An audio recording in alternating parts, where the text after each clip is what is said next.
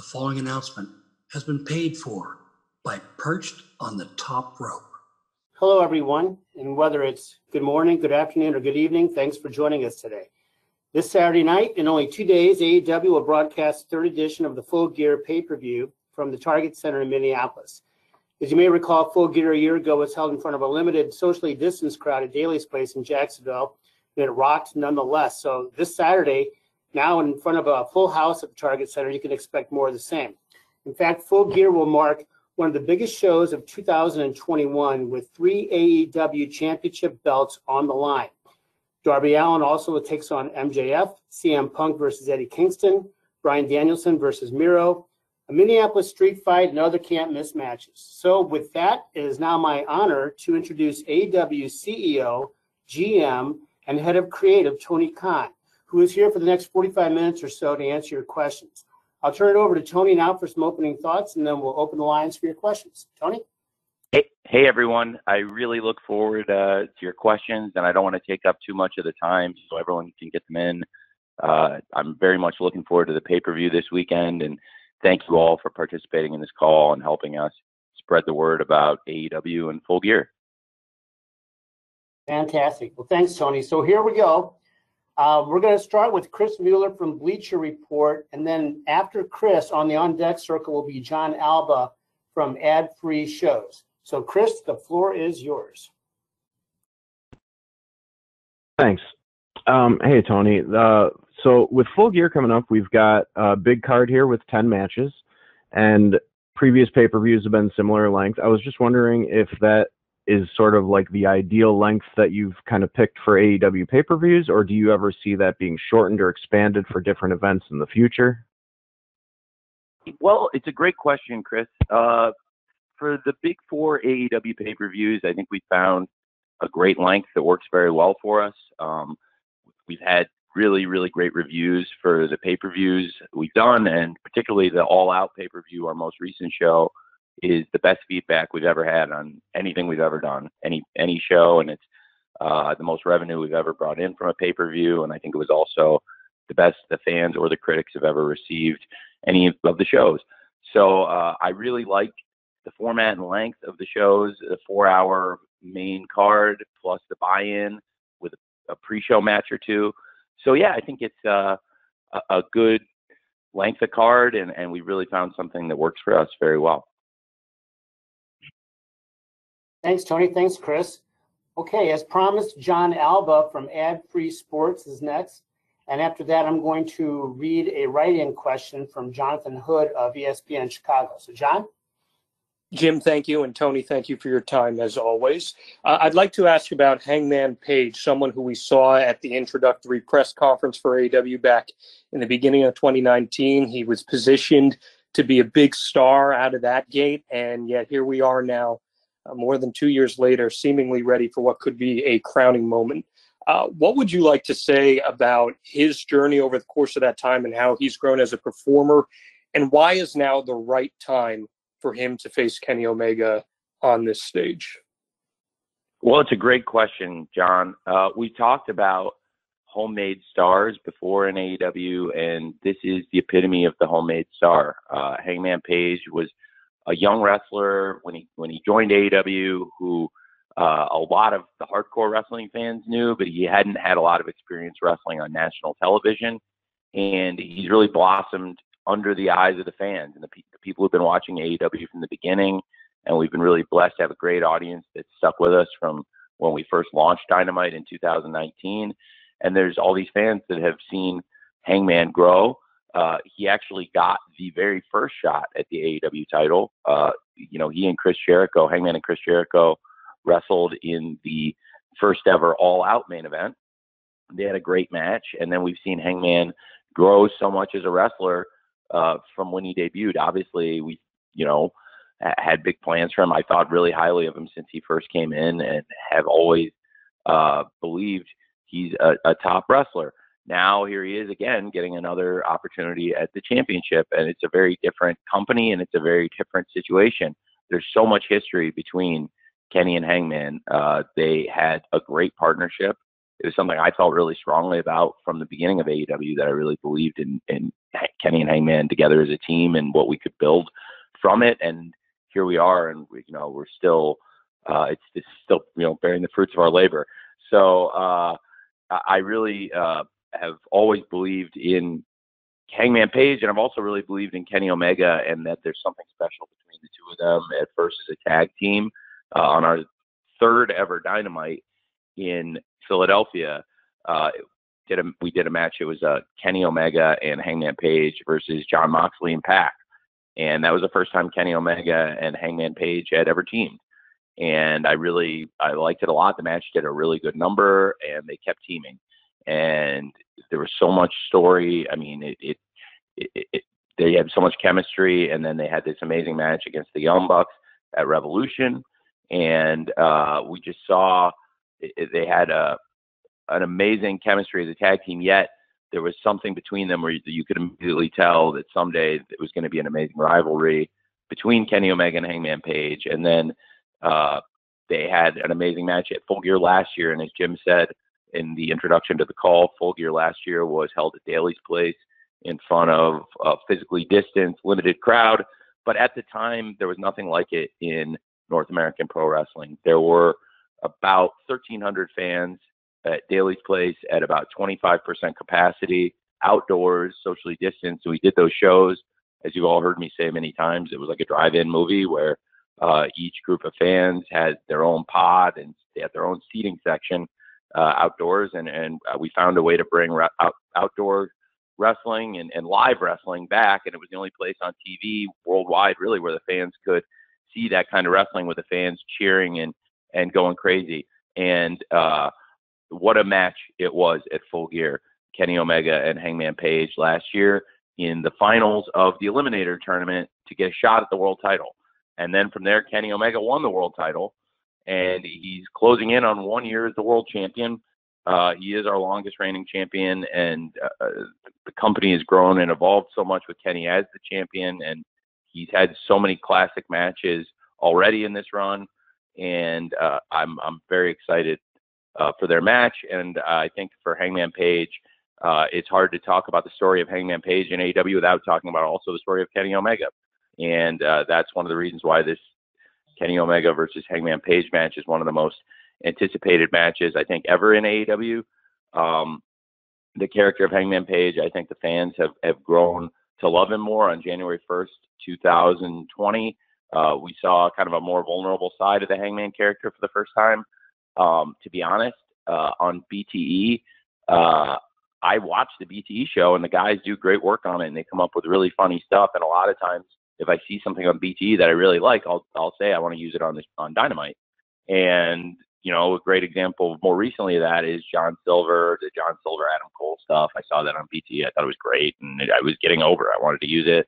And really, John Silver himself, a year ago, I saw John Silver doing all this stuff on BTE, and it was like, hey, like, you're doing all this amazing stuff on BTE. I think, I think you should be doing this on Dynamite. I'm very impressed. And, really cut back to 2019, a year earlier, I had seen Hangman Page drinking on BTE and doing a character, and I thought his acting was great, and I thought the character was great, and it showed a more vulnerable side of the Hangman and made him, I thought, really a flawed hero in many ways. And I think it has made him connect more with the audience, and I think it's worked really well, and it was a big part of the story. And then people were, ready to see him come back from the lowest lows and get some redemption. But it's a great story because there's something in front of him, an obstacle that certainly he's never conquered and nobody's been able to conquer. So I think everybody's really looking forward to seeing what's going to happen at the pay-per-view between Kenny and Hangman. Thanks, Tony. Thanks, John. I'm going to read a question here from Jonathan Hood from ESPN Chicago. Tony, Jonathan would like to know, how likely is it for you to have pay-per-view events in California or other Pacific/Mountain time zone cities in the future? After Tony answers that, we'll be calling on Sean Ross Sapp from Fightful. Tony? So, thanks, Jim. It's a great question, Jonathan. And we are coming out to the West Coast next year, and Double or Nothing. I'm sorry. I feel pretty safe about saying it now. I think it's been it's been difficult not being able to travel as much as we would have liked. And right now in 2021, we're making up a lot of dates that were shows we had scheduled in 2020 and had never done. Like in April 2020, our whole slate got canceled at the beginning of the pandemic outbreak, and it was a run of shows we had of Milwaukee, St. Louis, Boston, Philadelphia, and Houston, and all 5 of those shows we just did very recently here in the past couple months. So we are now just getting kind of caught up on pre-scheduled dates. We are going to service our great fans on the West Coast in 2022, and I am planning for Double or Nothing to return to Las Vegas in 2022, and we'll also, I think, do Dynamite and Rampage while we're on the West Coast, and I would really look forward to that and bringing Double or Nothing back to Vegas, although it was also great having Double or Nothing in Daly's Place this past year and all the events in Daly's Place. They were such a great home for us, but I'm very excited to go back to Vegas also. Thank you, Jonathan. So next up will be Sean Ross Sapp from Fightful, and following Sean will be Ella J from SE Scoops. Sean? Hey, Tony, there have been a lot of questions regarding Ring of Honor due to some unfortunate news we heard about them taking some time off and maybe the company looking completely different. They've released, or everybody will be released from their contract soon. There's also obviously a very vast video library there, which includes All In, which was kind of a precursor to AEW. Who knows if that's even for sale right now, but is there any interest on your part in pursuing that or any of the talent that is going to be available there? Because there's quite a bit of it. Well, there's a lot of great stuff there. They've had a lot of great matches and great shows in the library, and they have some very good talent. So I can't say with any certainty, but we'll see what happens on the business side. And as far as the talent goes, I would say stay tuned to AEW. There's Dynamite every Wednesday. There's Rampage tomorrow, and the Full Gear pay-per-view on Saturday. So you never know who's going to show up in AEW. And as for the business side of it, I'm good friends with a lot of people in the company of Ring of Honor, and actually the agent that represents him is my neighbor in LA. He lives like down the block. So and he's a friend of mine. So I am very familiar with what's going on there, but I can't say with any degree of certainty what will happen on the business side. Thank you, Tony. Thank you, Sean. Ella J from SE Scoops is next, and following Ella will be Nick Hausman from Wrestling Inc. Ella? Hi, Tony. How are you? I'm well. How are you? I'm fantastic. So I had a women's wrestling question for you. Great. So obviously the bar, I think, has been really raised this year with a lot of all-women shows and main events taking place. But does AEW have any plans or hopes to contribute maybe an all-women's event of their own sometime? So I'm gonna cut off your question right there because I don't think I get enough credit for what I did for the NWA show, because a good number of the people who wrestled on the NWA show were wrestlers I sent and paid. And so I do think I contributed, because the highest paid wrestlers on that show were actually the people I paid separately from what they already make in AEW to go wrestle on that show. And I don't think they did a very good job of telling people that, honestly. Even though it wasn't like the deal we did, I wish they'd told more people that, because it was one of the points I made when we closed it. Was I think it would be nice if you told people that I'm paying the wrestlers coming, because that is a big contribution for me. Does that make sense? Yes. Okay. So I did pay the wrestlers for that show. So I was like, it's like kind of like when you pay for a dinner and nobody thanks you. So like that was one thing. So I have really been making a big effort this year to grow and improve our women's division, and I think have made I think a lot of strides with our women's division this year as a company. We've added big free agents, and I'm really excited about what's happening with the TBS tournament right now. Among the big free agents we've added are Thunder Rosa, who came over from the NWA, of course, and Ruby Soho. And Ruby Soho coming over, it's interesting because I had a great conversation with her a couple days ago. She's in the TBS Championship tournament, and she's been in a lot of tournaments, and she's wrestled all over, as you know. And I was talking to her about the tournament, and she's not a BS person. Like Dory, Ruby Soho, is the ultimate straight shooter, and she loves this tournament. She was saying she's never been in a tournament like this. She loves all the story in it, because if you look, like, there's story building with her and Chris Statlander, and they didn't really have a rivalry, but they've been doing the promos on TV, and we've seen that there's been a couple of situations where they've helped each other out. Chris had Ruby's back, and then now they're even, and Ruby doesn't owe her anything anymore. And really, I'm excited very much for Jade versus Red Velvet. I'm very excited for Shida versus Nyla Rose. And of course, we've seen a lot of great build, including last night's Dynamite, towards Thunder Rosa versus Jamie Hayter. So I have been and am trying to actively make big strides in women's wrestling. And as far as a lot of the stuff that has been happening in the all-women shows that are happening other places, I actually have made great contributions, including financial contributions, which I think they could have done a better job of telling people about, honestly, if that makes sense. Thanks, Tony. Yes, Thanks. makes sense. Thank you. So next up is Nick Hausman from Wrestling Inc. And thereafter, I will have a write-in question from Sebastian Diaz from Over the Top Rope Wrestling in Chile. So, Nick, you're up.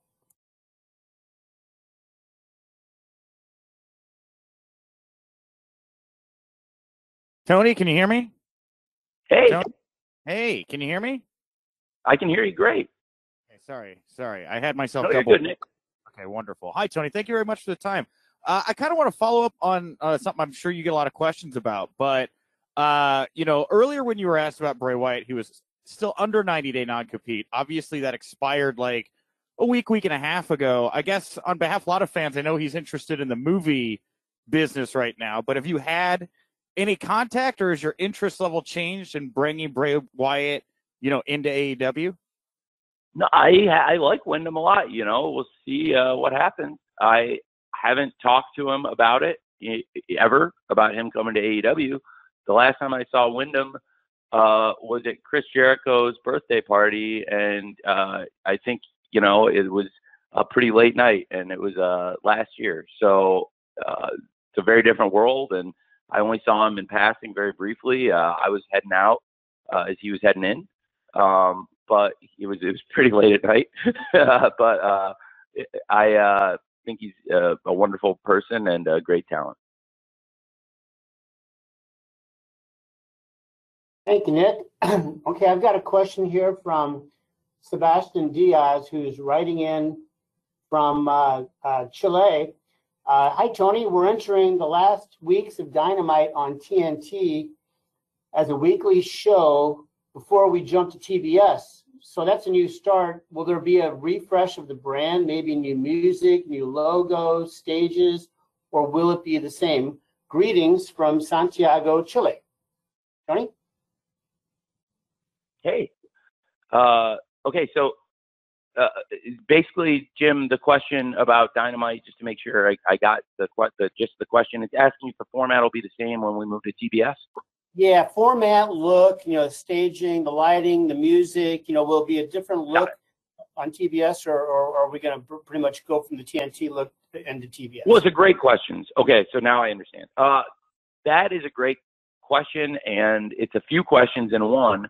The great wrestling and the great wrestlers and what people love about Dynamite, for the most part, I think that's all going to be the same. But the look of the show, we may do some tweaks and presentation, and it'll be fun, and we'll do our best. And if you don't like it, then we'll go back to what we had. But I think we're gonna look at the presentation of the show going into TBS. But the wrestling, the wrestlers, all the stuff you love about the show, for the most part, I think will be the same. And hey, if I mess with the look of the show and you don't like it, I can always go back. So I think that's a great question. But I'm also very excited about the move to TBS, and all the great things that'll happen with that, which will be great for us. It's great to be back on Wednesday night now. We were on this amazing run on Wednesday nights, and really it's our home. And there have been a couple times where we've had to shift to, Saturdays here and there, and it's always uphill to get your momentum back when you do. So I think, as I understand, to be a bit less time shifting when we do move to TBS. There are still sports on TBS where there are conflicts and stuff, but I think it'll be great for the fans, and very excited also. Rampage will be staying on TNT, and of course that same week in January when we launch Dynamite on TBS, we'll of course have Rampage again on TNT, and then we'll have the first ever Battle of the Belts in AEW. So stay tuned for more info on that. And 2022, we're going to start it in a very big way. Thank you, Tony, and thank you, Sebastian, for joining us from South America. So I'm going to come up with two names here. Steven Spice from Steven's Wrestling Journey will be next, and he will be followed by Niger Chambers from Big Gold Belt Media. Steven, are you ready?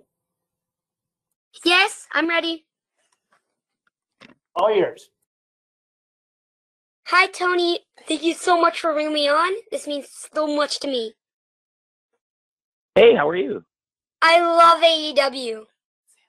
Thank you. I'm glad to hear it. And so my question is, how do you and your crew develop the ideas of the matches that go on these pay-per-views and every Thursday night and Wednesday? I work really hard, and I work with a lot of different people, and so I stay up really late on Tuesday nights and Thursday nights a lot, and that helps come up with ideas. And a lot of times you're thinking about it all night and or all day, and you never know when the great ideas come to you. And then a lot of other people have really good ideas too. So I talk to lots of different people, and lots of different people have really good ideas, and I have to take all the ideas and figure out which ones are the good ones and which ones are the bad ones. And I try to mostly pick the good ones.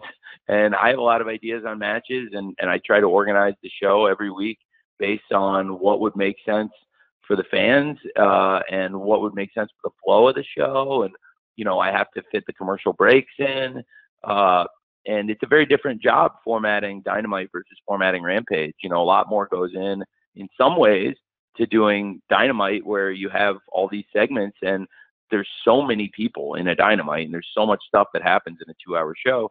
In Rampage, it's more succinct because I like to get a lot of good wrestling in a 1-hour show, which is a challenge, but it's also a really fun challenge. So it's difficult in a totally different way.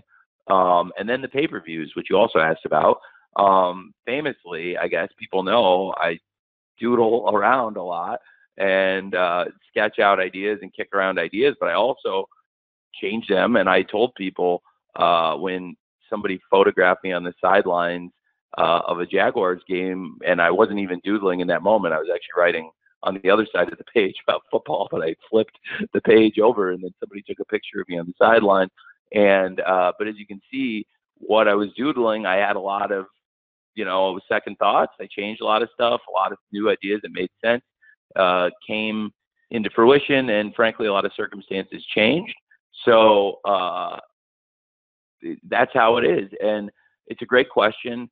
And sometimes you have a week to think about it, and there's other times, like in the pandemic, where somebody isn't able to come to work, or they have symptoms, or you're waiting for them to get a test back, or you don't want to take a chance, or there's travel. There were a ton of travel issues, and at the beginning of the pandemic, the bigger issue was, a lot of people weren't really comfortable traveling, which I totally understood, and it told everybody. I think as Tony Schiavone reiterated this week, told everybody at the beginning of the pandemic, everybody can stay home if they want. We're just going to run with volunteers to keep the show going, because the show is the money I bring in, which I use to pay everybody.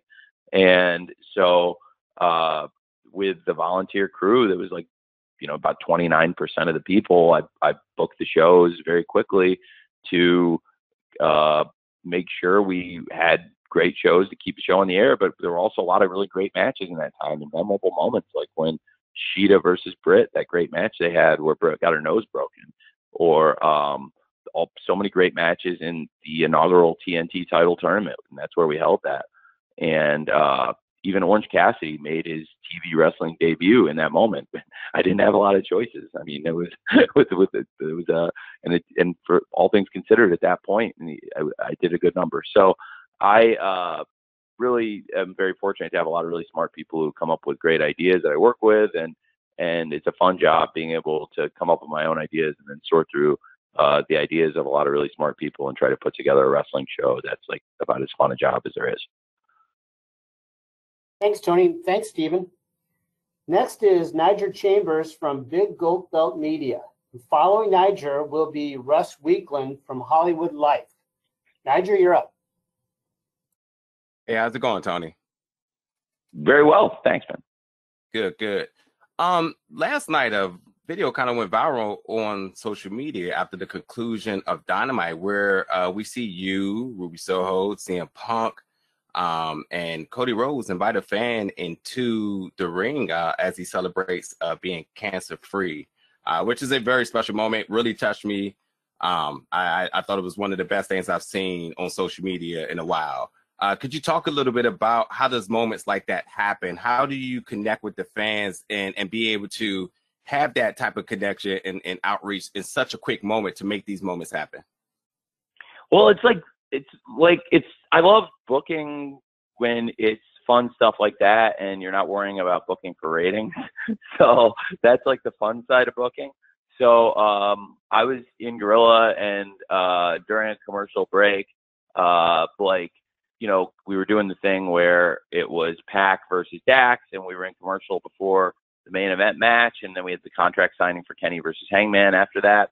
And I was by Cody, and I had planned for Punk to go out because the crowd hadn't gotten to see Punk yet, and I wanted to make sure he interacted with the crowd because he was on the show fighting backstage with Eddie, but the crowd hadn't heard from him and seen him, and I know it would mean a lot to a lot of the people for him to come out and be there. So I had mentioned to Cody I was going to go out with Punk, and Cody had said that he'd heard, and Cody does such a great job of community outreach, and he works with a bunch of great people, including the captain Sean Dean and Thunder Rosa and other people in AEW, including Amanda Huber, and they found a fan who they said was cancer free, and that was really cool. And so I said, all right, well, that's what I'll do is I'll bring out Cody, and I'll bring out CM Punk, and then Punk told me,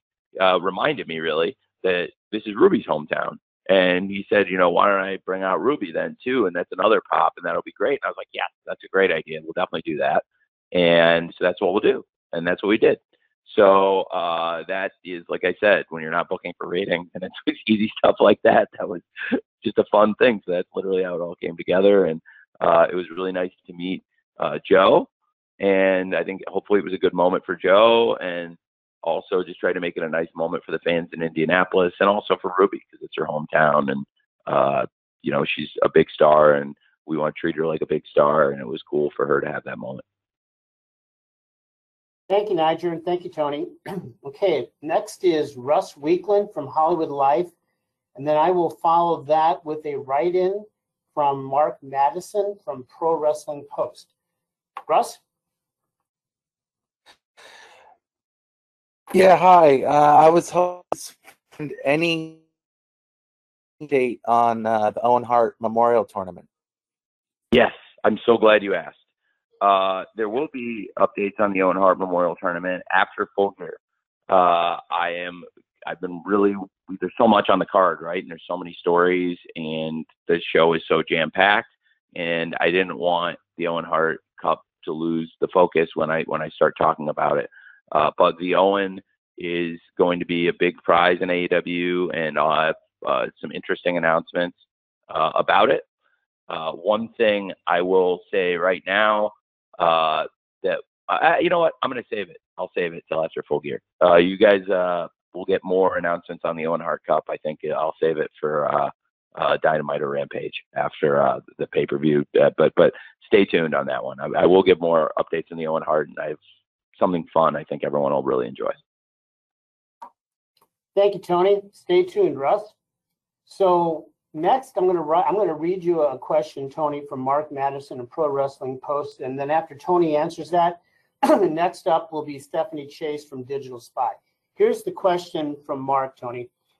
With Eddie Kingston's recent Players Tribune article in which he poured his heart out, could you see back when he initially joined AEW what his contribution to AEW and to the locker room would be eventually, a year from now?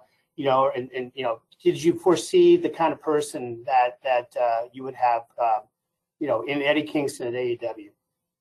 Yes, pretty quickly. I connected with Eddie Kingston immediately.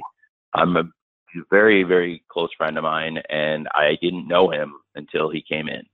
But I connected with him very quickly and tried to find a spot for him right away, too.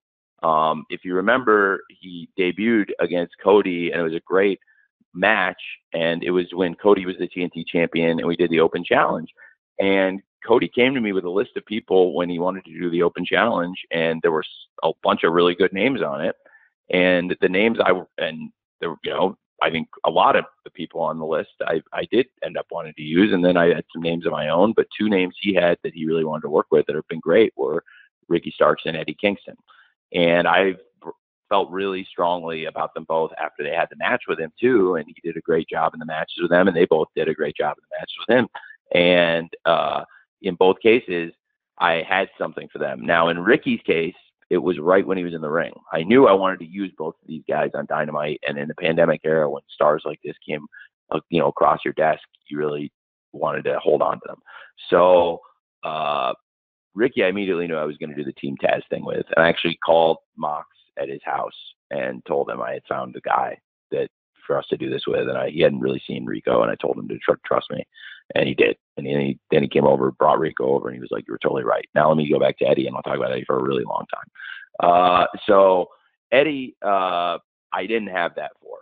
I knew I had to do something with this guy. What a massive talent. And Cody and Eddie had such a great match, and I found a unique opportunity because at Fyter Fest last year, Young Bucks and FTR were teaming, and it was an unlikely partnership, and they teamed against the Lucha Brothers and the Butcher and the Blade, which was also kind of a unique team in an 8-man tag match at Fyter Fest 2020.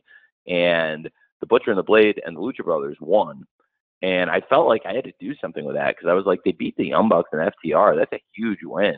And I really want to follow up on it. And I also really want to use these guys. And I'll be honest now, because it was a year and a half ago and it's in the past, like I was, not as deep on the heel side then.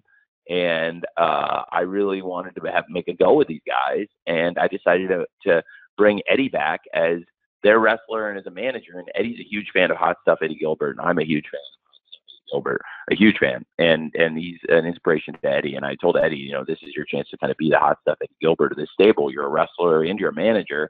And you'll be the manager for these guys who do a lot of the talking. And that's where the connection with Eddie and, of course, the Lucha Brothers and the Butcher and the Blade began.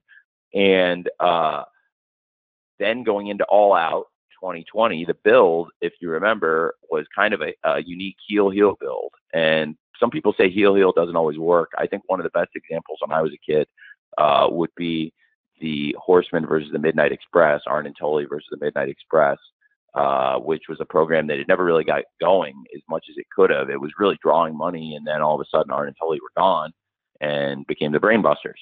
That was a great program, and I always thought there was something to it. So we did this where I had a heel situation, basically, where it was Jake the Snake and Lance Archer. It was Team Taz, the aforementioned Starks and Brian Cage and with Taz, and then this Eddie Kingston group. And then it would always look like it was about to tee off between the three sides of heels. And then Darby would show up, and Darby had this beef with Team Taz, and he would go crazy, and it would all set off, and it was leading to the Casino Battle Royale. Well, I felt really strong, and Eddie had just gotten to the company, and I had the last two guys out there be Lance Archer and Eddie Kingston, and it was this disputed finish in the end, which wasn't even exactly the way Eddie went through the ropes, wasn't even exactly how we originally laid it out, but it actually worked out even better. And I had earmarked Eddie to wrestle John Moxley, and that's why I wanted him to be out there and be him and Lance to be the last two guys, because they were the two guys I saw as great opponents for John.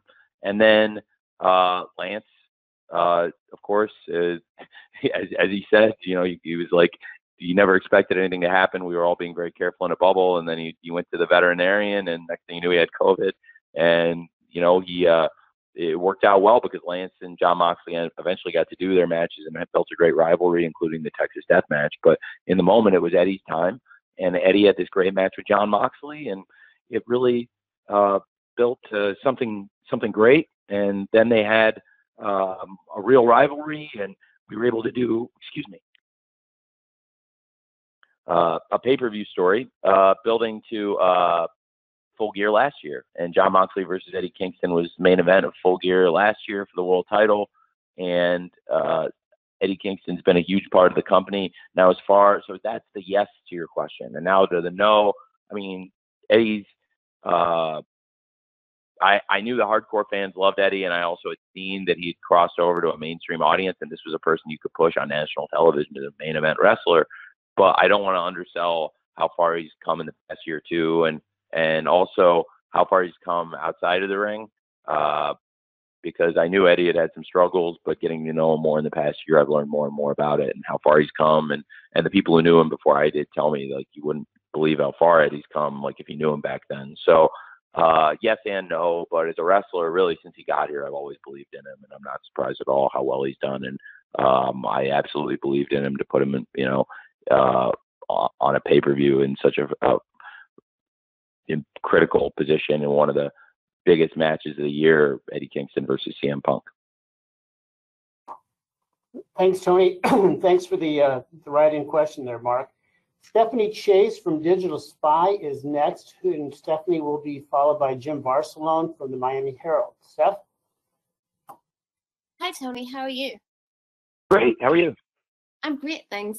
I wanted to ask you about the Inner Circle versus American Top Team feud and Full Gear match. What made you choose the Inner Circle for this position to go against American Top Team? And laying out the feud and the matches we've seen so far, how have you found balancing the idea of protecting the AEW guys versus outsiders when, in this case, the outsiders are legit MMA fighters? And if I can sneak in another one, Paige Van Zandt has been so great. Have you spoken to her at all about eventually wrestling? That's a few great questions. And, well, the way I came up with it was being good friends with Dan Lambert. Again, through the pandemic, Dan came and visited and was at the shows, and is a big wrestling fan. He's a big fan of old school wrestling, as he's made very clear. And he's also a big fan of modern wrestling, and he's a really intelligent person. And he had in his stable an American Top Team in his camp. He's got some of the best fighters in the world. And the idea for Inner Circle to be their opponents, I had gone to Chris and I told him, I think there's something really here, and maybe I'm crazy, but Chris totally agreed. And it's funny because I've seen all these arenas with all this heat, and now looking back on it, it's amazing how far it's come. And we've been at Arthur Ashe Stadium and big arenas across the country, and wherever we go, Dan gets insane heat, and the American Top Team get booed, and people love Chris Jericho in the Inner Circle. So it's I think it's a great pairing, and it's produced some of the loudest reactions from the fans we've heard in a long time. And I think people are having a lot of fun with it. It's a cool rivalry. It's gotten us a lot of mainstream buzz, which I also expected going into it, because when you have things like Jorge Masvidal throwing the flying knee at Chris Jericho, that is going to get picked up. And in that case, it got picked up almost every outlet. So it was some of the biggest mainstream coverage we've ever had, along with, other huge stars we had in AEW like Shaq and Mike Tyson. And this got picked up on that level, along the lines of Shaq, Mike Tyson, Snoop Dogg, and other great celebrities who come into AEW. So the American Top Team have, I think, been great for us and will be great for us. And the Inner Circle also are, since the beginning of AEW, steadfast parts of the show, and really very excited for the Minnesota Street Fight and Paige Van Zandt. What a great talent. I'm a huge fan, and I really like Paige. Paige and Austin, and have been here a lot, and I would love for them to keep coming and for Paige to do more. Absolutely. I think she's tremendous. Thank you, Stephanie. Next up will be Jim Varsalone from the Miami Herald. And Jim will be followed by Bill Pritchard from WrestleZone. Jim, you're up. I'm muted. Oh, thank you so much. Wanted to address the dark tapings at Universal Studios and your thoughts of how things have been going there with that, the crowds, just the whole setup there. And is the plan moving forward to just continue doing it from Universal when you can, going into the next year? So yes, to be a total straight shooter, yes, I'm going to keep doing that dark tapings or when we can, when it makes sense. When we've done live rampages, as many of you know, in the wrestling media, we've also taped dark there and done elevation at Dynamite, which is what we did this week. So we will again tape dark tomorrow before Rampage. So I am expecting that to continue to kind of be the cadence, and we can look forward to more dark tapings at Universal. The fans have really enjoyed them, and I've had a lot of fun at them too. If, any of you who've been at them, I think they've been really fun shows, and a lot of the big stars have been very generous with their time too. So it's a fun thing we've been doing. Thank you, Tony. Thank you, Jim. Bill Pritchard from WrestleZone is next, and Bill will be followed by Samantha Shipman from Daily DDT. Bill? Hey, Tony, how are you? Hey, Bill. Great. How's it going, man? Not too bad. Thanks for taking the time for this. I actually wanted to ask about Lio Rush. He made his in-ring return this week, and just wanted to get your thoughts on... Oh, happy birthday. Just wanted to get your thoughts on how that's going, if there's any plans to, keep them as a dedicated tag team, or if it's really just feeling things out right now and use them as best as you Well, I think it's a story that is developing between Lio and Dante. So without saying too much, I don't think you or anybody wants me to probably say where exactly they're going.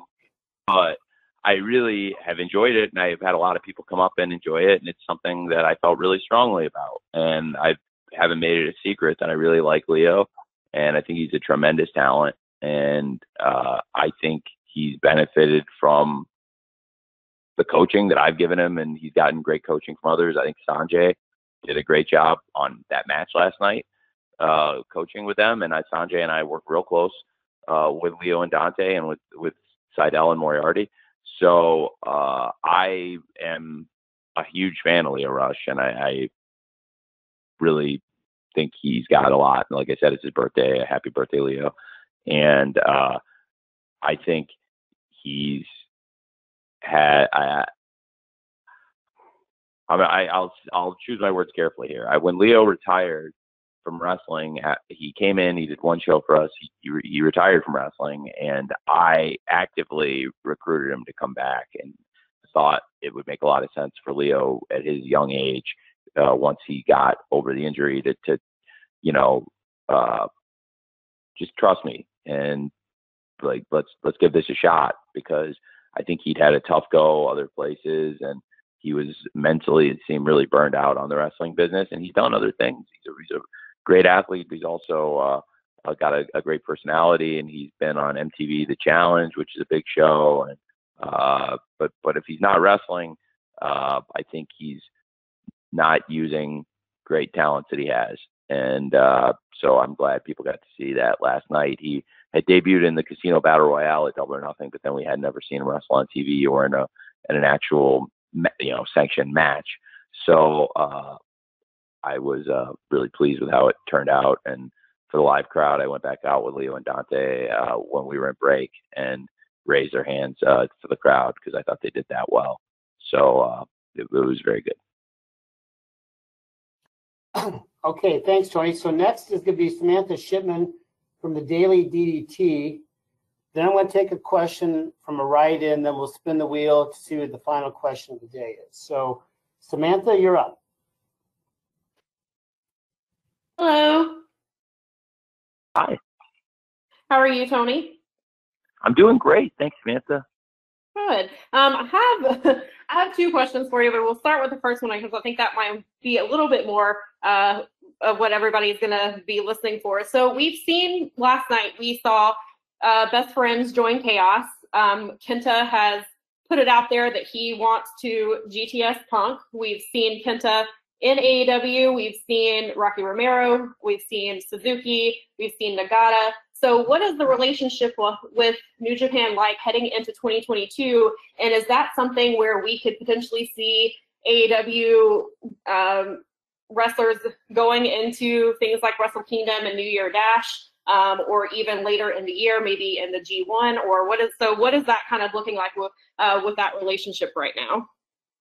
Okay, and what's your second question? My second question is completely different from that. It is actually about the women's division. And we see that we have. I can, Jim, it's fine. Is it okay if I answer that one and then go back to your other question, just so I don't? Absolutely. Okay, great. Well, so first of all,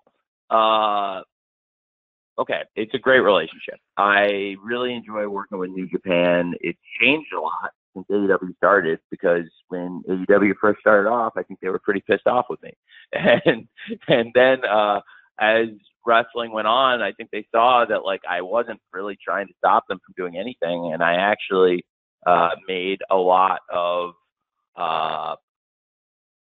friendly gestures along the way. Like Chris Jericho, I was very open about Chris Jericho working in New Japan, and then when he was wrestling at the Tokyo Dome in January 2020, I even cleared the stipulation which we put together. You know, Chris basically was the go-between between me and them at that point, that we would have it effectively be an AEW title eliminator match with Tanahashi versus Jericho, not unlike some of the matches we do in Dynamite, where it's, hey, if you beat the champ, you get a shot at the title. And that's what we said. You know, if he beat Chris, he could come to AEW and get a shot at our title.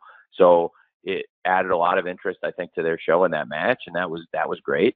And also, I had been pretty open about Jon Moxley wrestling there, and I cleared dates time after time for John to work there.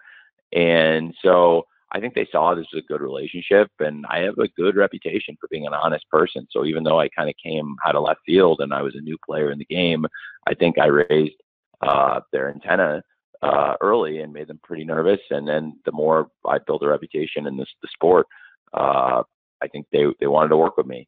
And so now I talk to them on a regular basis, and we put matches together, and wrestlers from AEW go there. And as you said, I mean, you said it yourself in the question, I don't have to name all the different people that have come through from New Japan to AEW, but you've given a good list to start with of a number of people. And there's more, I think, in there, and there's probably more to come. So there's a lot of things we can do. And I'm a fan of a lot of their stuff.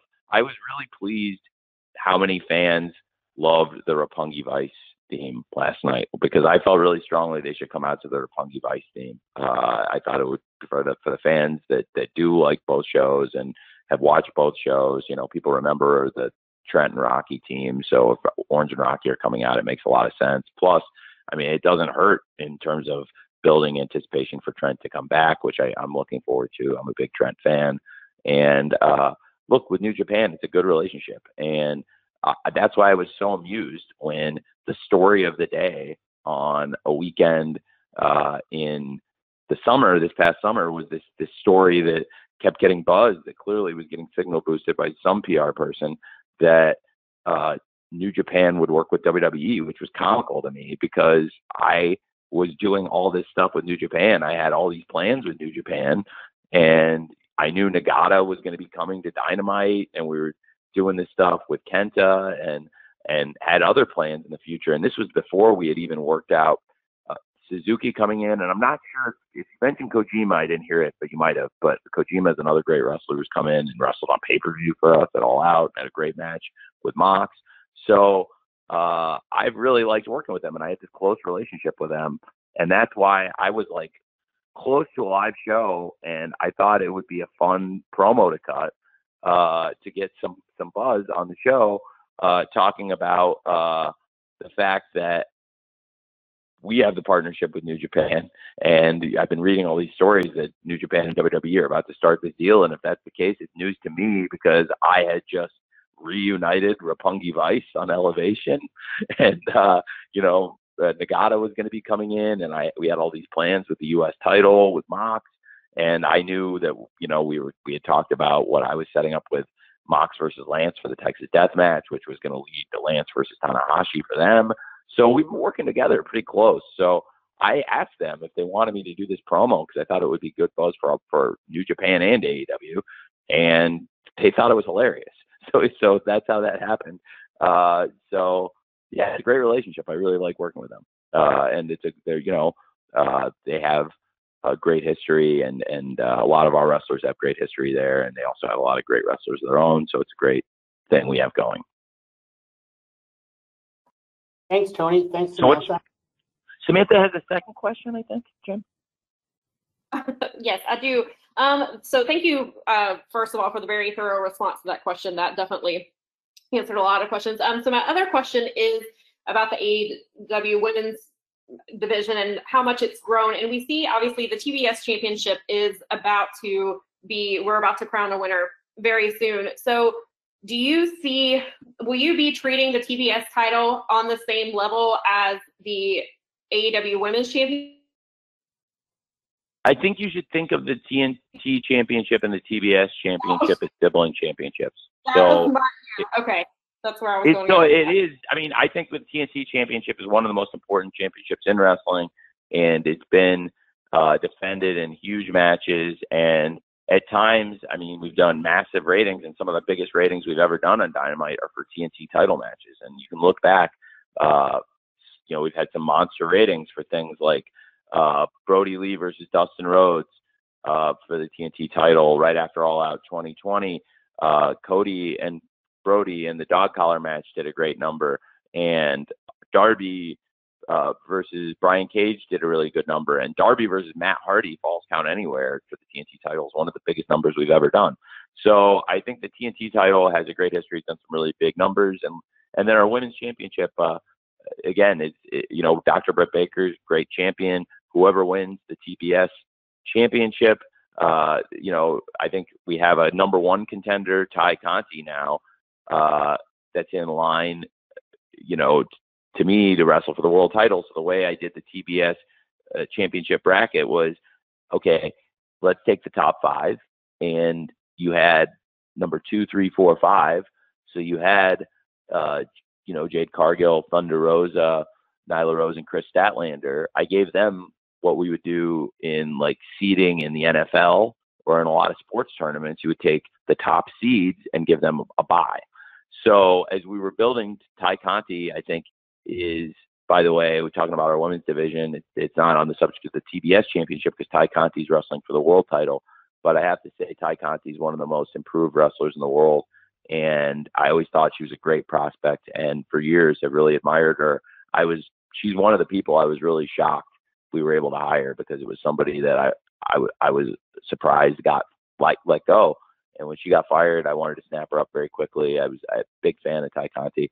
And I think she's a great number one contender. And I'm really excited for the Ty Conti versus Britt Baker match. Britt's been a great, great champion for us. And Ty is a great number one contender. So the TBS championship, I took the rest of the top five, who are all also top contenders in line, gave them the first round buys, and then took the next 8 and built a 12-woman field.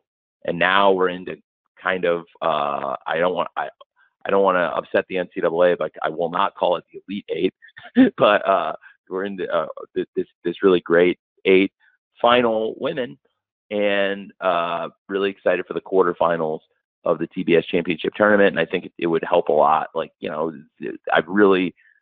a huge believer in the TNT championship. I really love the title. And I think Sammy's one of the pillars of the company, and I'll have great matches to come. And I just think that if you could think of it as like the sibling championship, it'll be treated very similarly. Okay, thank you, Samantha. Thank you, Tony. Okay, I've got one write-in question, and we've spun the wheel in the last few minutes here. So Garrett Martin from Paste Magazine will ask the last question after I ask Tony this write-in question from Daniel McMahon Young of Gatekeepers. Tony, his question is, with AEW having such a diverse fan base, what do you think has been AEW's biggest strength in attracting non-traditional wrestling audiences in the last 6 months or so? It's a great question, Jim. Well, I think wrestling speaks to everyone, and I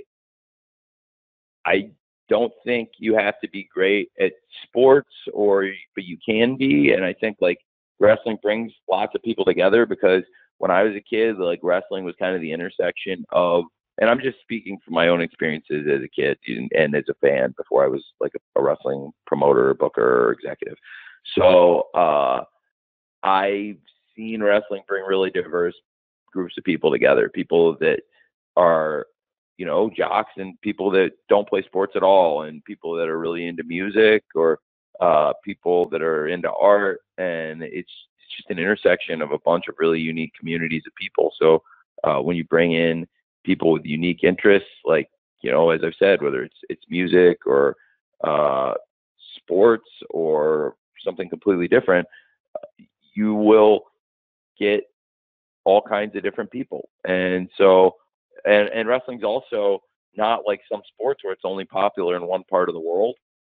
Wrestling's big in a lot of countries, you know, where some sports that we watch on TV or that are big on TV and do good ratings in America, for example, you know, they may not be as popular as wrestling in a lot of these other countries. So wrestling, it's big all over the world, and I think it just speaks to a really diverse group of people. And AEW now has gotten great penetration, and as we go into our third Full Gear pay-per-view and we go into our final pay-per-view of this 2021, it's really our first chance we've had to show off this new roster of wrestlers. And I'm very excited about it because we have all these big stars we've signed, you know, CM Punk, Adam Cole, Bryan Danielson, Ruby Soho, and many others in the company. And the company's really grown, and I'm really just very excited because coming out of Full Gear, I think people will see more so than ever, you know, looking back at where we were a year ago, how far the company's grown. And to your question, because it's a great question, I think also, you know, trying to add AEW in more countries, trying to expand our TV. You know, we've got Dynamite on a lot of places now, getting Rampage on more places, and making our pay-per-views available on different countries, on different platforms. I think we can continue to grow the audience worldwide, which will help us make an even more diverse fan base. Thank you, Tony. Okay, we're going to call on Garrett Martin from Paste Magazine. And Garrett, you're up. And after Tony's response, then we'll wrap this up. Garrett? Cool. Hey, Tony. Thanks for talking. So let's circle back to Full Gear for this last question. I know a lot of people, they're expecting something like a coronation for Hangman this weekend. Now, how did his paternity leave impact the timing of that and your plans? And how different would the last 2 months of the main event scene have been if he hadn't taken that time off? Well, I don't want to say what my plans are. I think everyone's going to have to watch here and buy the pay-per-view to see what exactly is going to happen with Kenny and Hangman in the world title match. I have looked forward to doing Hangman versus Kenny for a long time. Him taking time off absolutely impacted the main event scene because Hangman Page was one of the top contenders and is one of the key wrestlers in the company. So it was something I had to pay close attention to, absolutely. But on the other hand, I tried to make lemonades out of lemon, as I'm often doing when there are challenges with scheduling shows and with people traveling and coming to the shows. And in this case, if he wasn't going to be at the shows, I had to make the best of the situation, and I think we did. And, you know, to be without one of our top stars in the company and still put together All Out and have All Out be such a great success and be so well received by the fans, and also such a commercial success and sell well over 200,000 pay-per-views worldwide. And, you know, that was before people knew for sure that Bryan Danielson and Adam Cole had come into AEW. And now that we've got this amazing roster of people here, it's pretty amazing to me how far we've come. But now, really, again, this will be the first time we've been able to show off so much of the new roster at one time. So I would say it wasn't exactly what I'd originally expected when he wasn't available around All Out, but I also try to make the best of it. And it's great to have Hangman back now, and I'm really looking forward to Kenny versus Hangman for the world title. Thanks, Garrett. And Tony, thanks for the extra time today. That was very nice of you. And really, thanks to everyone. We're now officially at the end of our time. So per our custom, we're going to be distributing an audio recording to all attendees here shortly. And so finally, if you're in Minneapolis this weekend, we do look forward to seeing you at the Target Center, and especially for our traditional media sessions with Tony and other AEW talent at the conclusion of the event. No matter where you are today or on Saturday night, on behalf of Tony and everyone at AEW, we thank you for spending the last hour or so with us. We, as always, do not take your interest for granted and appreciate all you do. So we look forward to joining us Full Gear on Saturday night. Best wishes, everyone. Thanks, Tony. Thank you. See you guys. Thank you very much.